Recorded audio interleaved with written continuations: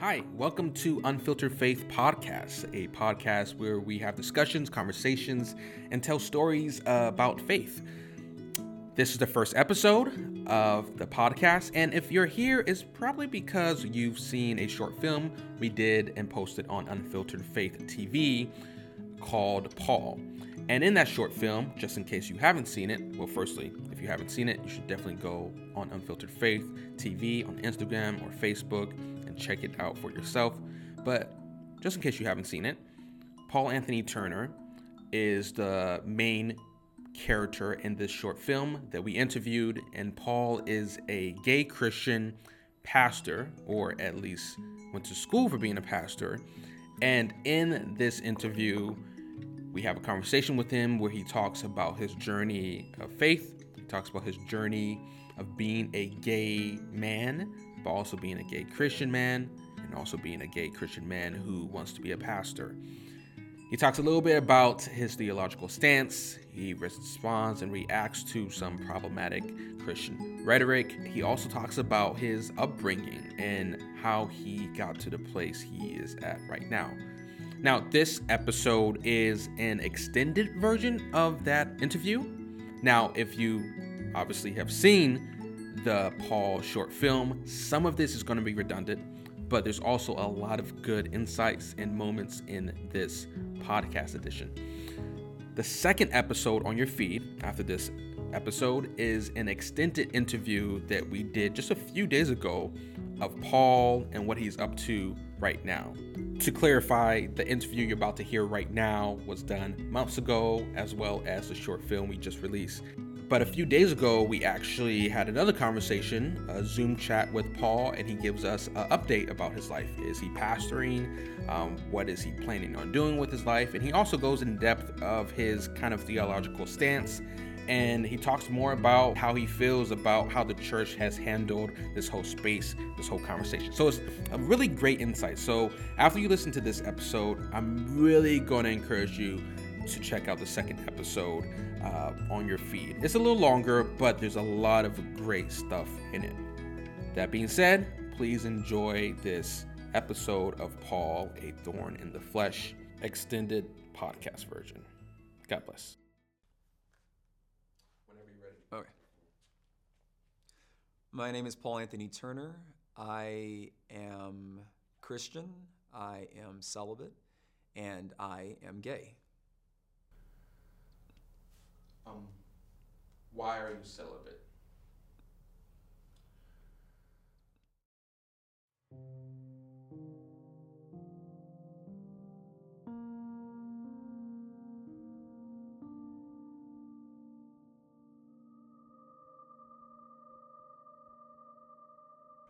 Well, when I read the Bible, it seems to me that God does not allow for gay marriage or gay sex, and because I love God and because I want to remain true to my convictions, I remain celibate.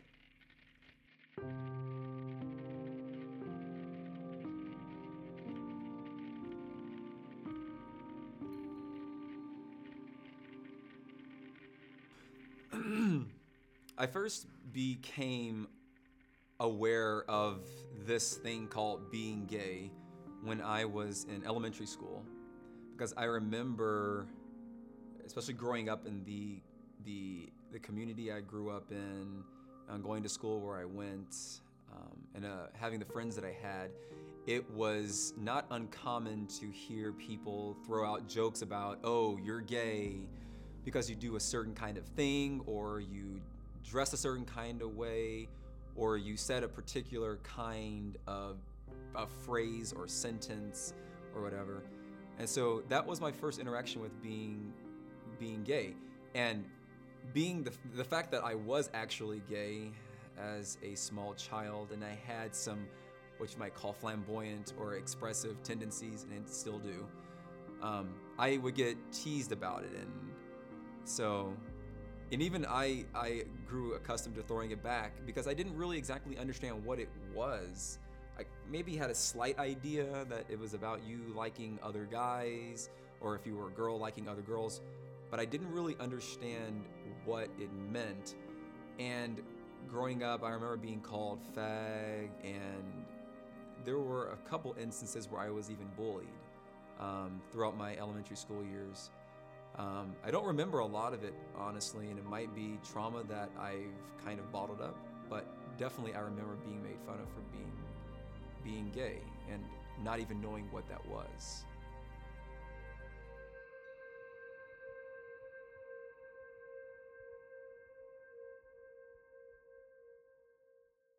So a couple of things can definitely be said as being true for queer people's experiences.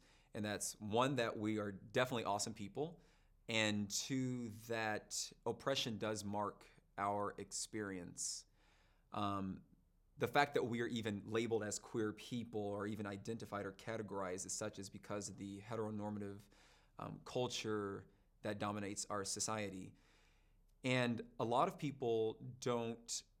straight people take for granted that society is shaped and organized for them to succeed and to feel comfortable. But in order for them to succeed and feel comfortable, it has come at the expense of the discomfort of queer people being uncomfortable and feeling like they don't have a place to operate in the society. And I've had several instances of this happening not only in my younger years, but even in my later years, within the last few years since I started going into my pastoral role, working as a pastor a few summers ago.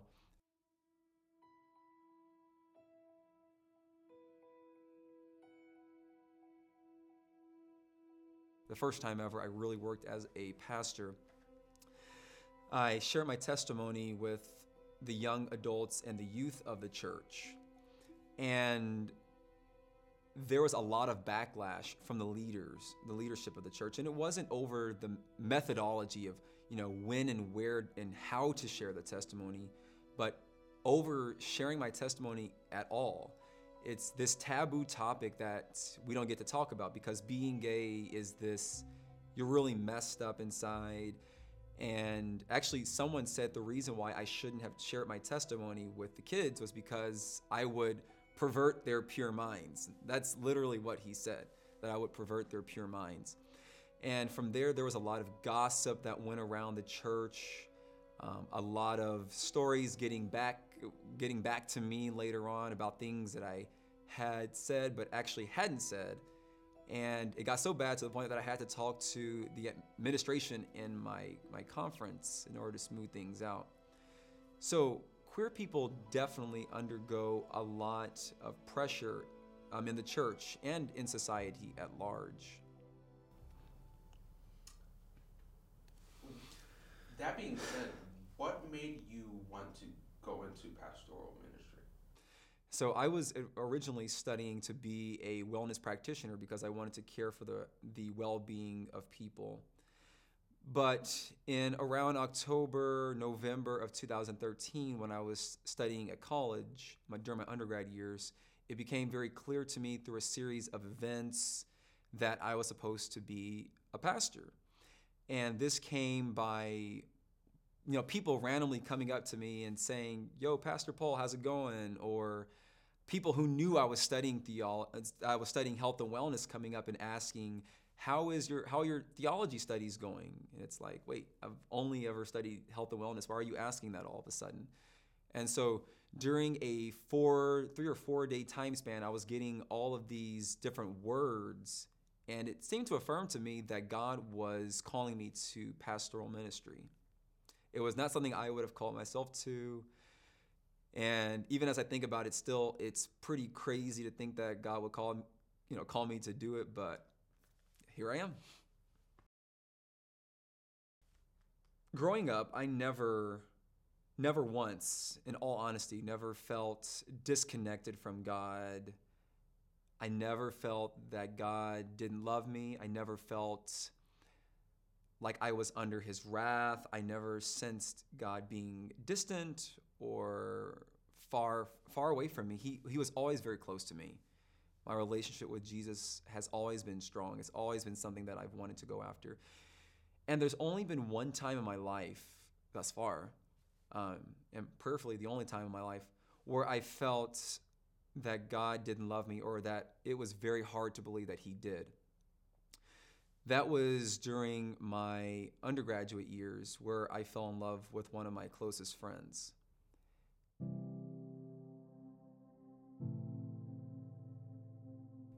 And I had just come out of the closet within maybe a year or less of this particular time, when I found out that I had fallen in love with this friend. And of course, because of my convictions, I'm not going to take that anywhere. But there I was, feeling all these different kinds of feelings, and feeling that, I didn't know what I was going to do with all these different emotions. And I begged God several times, to take away these feelings. Like, I legitimately went through an existential crisis, where I even at one point considered leaving the church, leaving my faith altogether, because I didn't know how to balance feeling these feelings for my friend, but not being able to act on them, but feeling trapped in my body, feeling trapped in my soul, as it were, and not knowing what to do about that. And so for about 8 months, it was a time span of May to about late October or so December, actually. And I would lay in my bed feeling like a hypocrite for feeling these kinds of ways, not knowing what to do with these feelings, and not having anyone really to talk to about it, because there's a sense of shame. Here I am, a pastoral intern, and I'm struggling in a way that I shouldn't be struggling. And you don't really have anyone to talk about this with, because you're afraid of talking to your family about it, because you don't want them to start treating you differently. You don't want to talk to your boss about it, because you're supposed to be this spiritual leader. And when you talk to God about it, it seems like he's just not listening. And so there were times I said, well, God, if you're not going to make me straight, because at that time I was asking God to make me straight, as if that would fix something. If you're not going to make me straight, at least do me the favor of taking my life, because I won't do it myself. But maybe you would, and put me out of my misery. And I was so angry as day after day would go by. And not only would he not give me that release, he just didn't feel there. I couldn't hear him speaking. I didn't even want to talk to him. That's the only time in my life where I actually felt far away from God. That's the only time in my life that I felt that God didn't love me.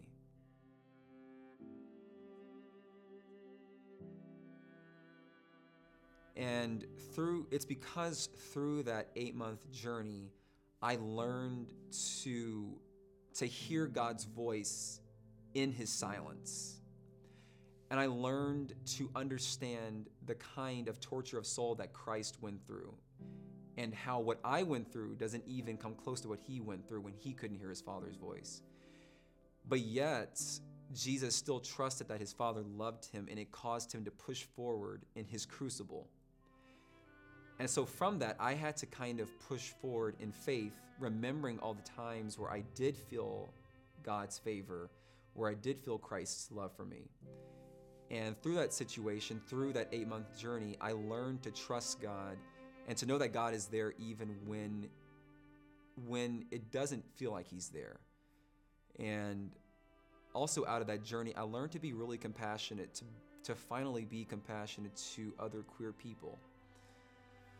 Up until I went through that 8-month existential crisis, I was very judgmental of queer people. I would not, for instance, I would not have been wearing this shirt with this rainbow flag on it.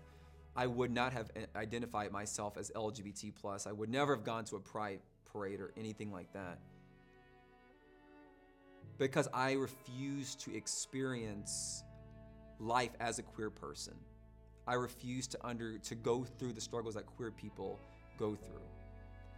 But after going through this crisis of faith, I learned to have compassion, not only for other queer people, but for myself. And from that experience, I learned, and I've been increasingly learning, how being a queer person of faith, being a Christian queer person is a reality. It is a real thing. It's not an oxymoron. It's my everyday experience.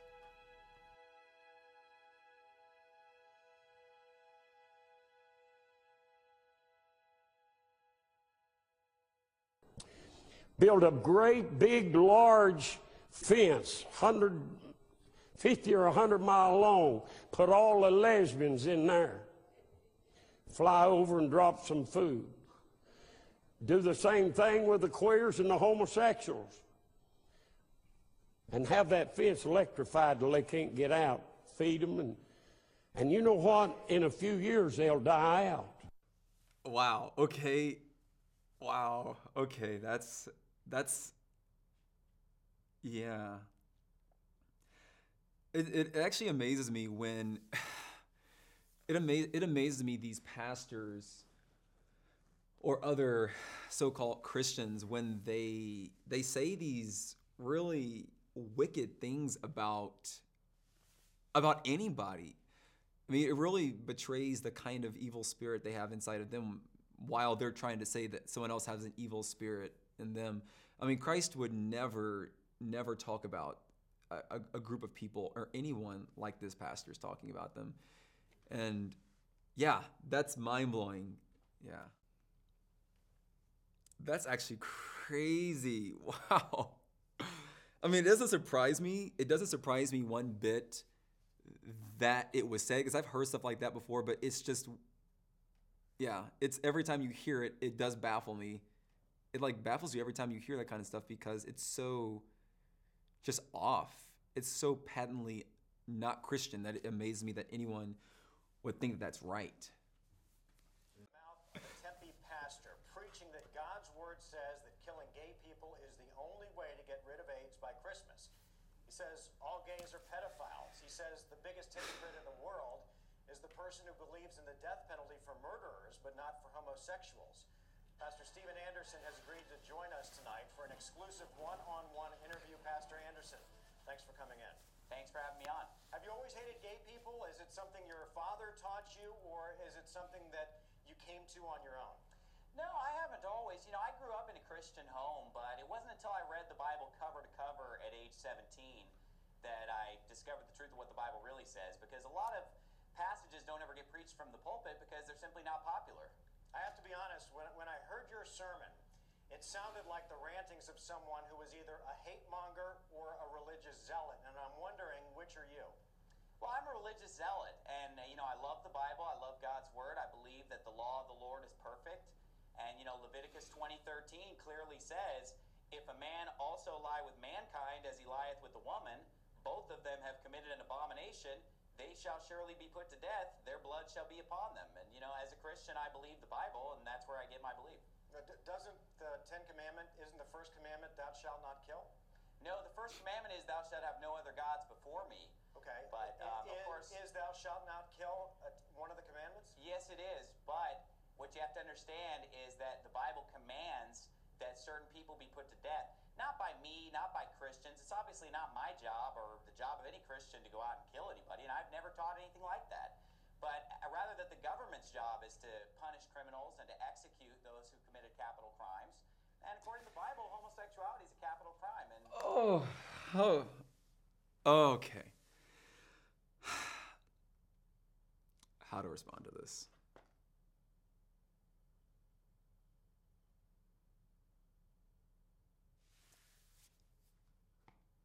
There's so much to be said about why these pastors are so wrong in their rhetoric. Okay, give me a second. I gotta, wow.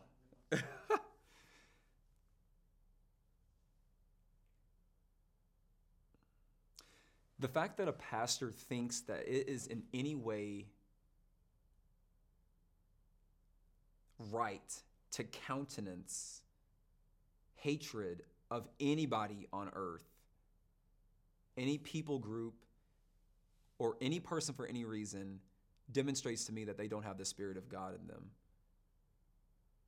And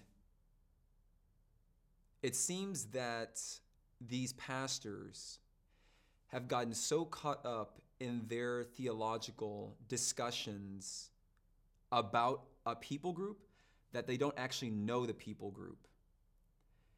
If these pastors and other Christians who have these kinds of ideas would actually sit down with other queer people and get to know them, they wouldn't be able to say these kinds of hideous things. I can guarantee you these pastors don't know queer people and how wonderful queer people are. They're just looking at this matter through in a very myopic kind of way. And when you look at people through a lens of sin and treat them like they're these sinners, these outcasts that we have to punish and destroy, there's no way that you're going to be able to bring the healing that Jesus wants to bring the world. And so these people, so-called Christians, are the chief reason why queer people are leaving the churches and don't think that they can follow Christ. Because those people who claim to be followers of Christ are basically telling them that there's no place for you in the church. There's no place for you in the arms of God. God hates you and I hate you too. This is nothing more. This is the spirit of Antichrist, honestly. It's really sickening. And also, they might be gay and they're just fighting against it. Being a celibate or single gay Christian can be a thorn in the flesh, but surprisingly,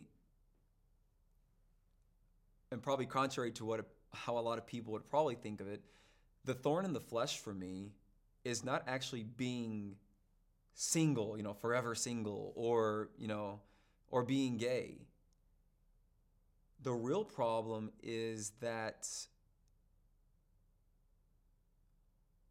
it just feels very lonely.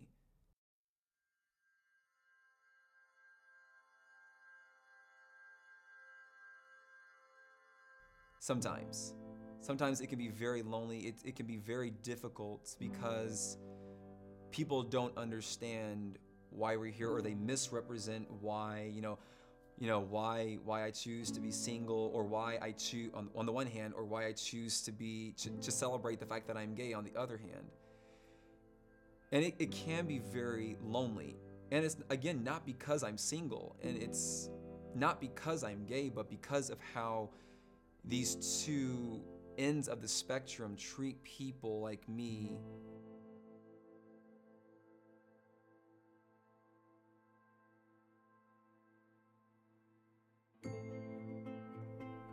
The majority of the time when I start feeling lonely is when I'm sitting in a church where the pastor gives yet another sermon about why marriage is so great and why marriage is the only way that you're going to get to know Jesus in the best way possible. It's the only way that you're going to be able to find social and relational intimacy in this life. Like a few weeks ago, I was helping my friend put on his wedding. Not a big fan of weddings, as you might imagine, but I was there helping my friend put his wedding on, and I was sitting in church the day before the wedding. And the pastor's sermon very quickly went from whatever he was talking about into this short discussion about how awesome marriage is, and he kept referring to his wife over and over again, and it was just like looking out over the audiences, looking out over the audience, all these couples start, snuggling next to each other, and that's one of the most difficult things for side B Christians, single gay Christians, is that we don't fit into this marriage idolizing culture. On the one hand, you want to tell them that marriage and having a romantic partner are like the best thing in the world, and that in order for you to know God to the fullest and to really have emotional and social intimacy, you need to get married. But then on the other hand, you also tell queer people that you can't get married. So it's basically you're telling queer people you need to commit you basically need to live a life of perpetual social and emotional suicide. That's essentially what you're telling them. And I think I think that the issue I have, probably the biggest issue I have with side A and side X is mainly the idea that in order for a person to live an emotionally and spiritually fulfilled life, to live an abundant life, it requires you to be married. I think that that's a patently false idea. The fact that Paul, wrote 1 Corinthians chapter 7, where he said, if you can be single, it's for the best. I would prefer that you would be single like me because you can do all these things for the kingdom of God and so forth. And there's a way that I, in my singleness, have learned to connect with God that I would not have learned if I were married. But the church doesn't look at the fact that Paul wrote that. And that Paul, the greatest theologian in the Bible, arguably, was a single man. And it also glosses over the fact that Jesus Christ, our Lord and Savior, was also single. And being in a church where we don't recognize the fact that our leader was a single man, it just really makes it kind of difficult sometimes for us to go in church and hear these sermons about marriage and hear all these different seminars about family and about raising kids. And it kind of just puts one group on a pedestal and kind of, knocks us out of the discussion, kind of creates these walls of division, these different groups, and we don't belong there. That's the biggest difficulty that I've had being a single gay Christian.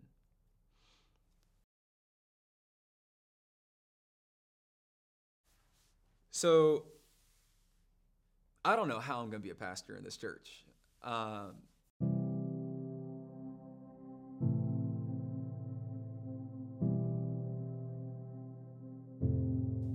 Because, as you can imagine, being gay, it just greatly impedes any progress in finding a job. Because of my position on this particular matter, because I celebrate the fact that I'm gay and I refuse to live in the closet and not talk about the life that I live, it's caused some difficulties with my conference, and to the point where I don't know when, if, where I'll be pastoring.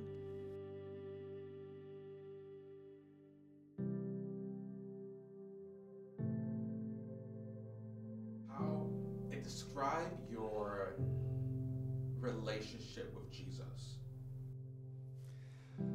How to describe my relationship with Jesus? Jesus is the first thing I think about in the morning and the last thing I think about.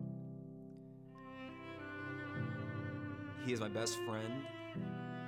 He is the reason I'm alive. He is my whole world. My world would fall apart. It would fragment into a million pieces if I didn't have Jesus there holding my life together. I quite literally cannot imagine even a hypothetical world in which Jesus wasn't in my life. He is absolutely everything to me.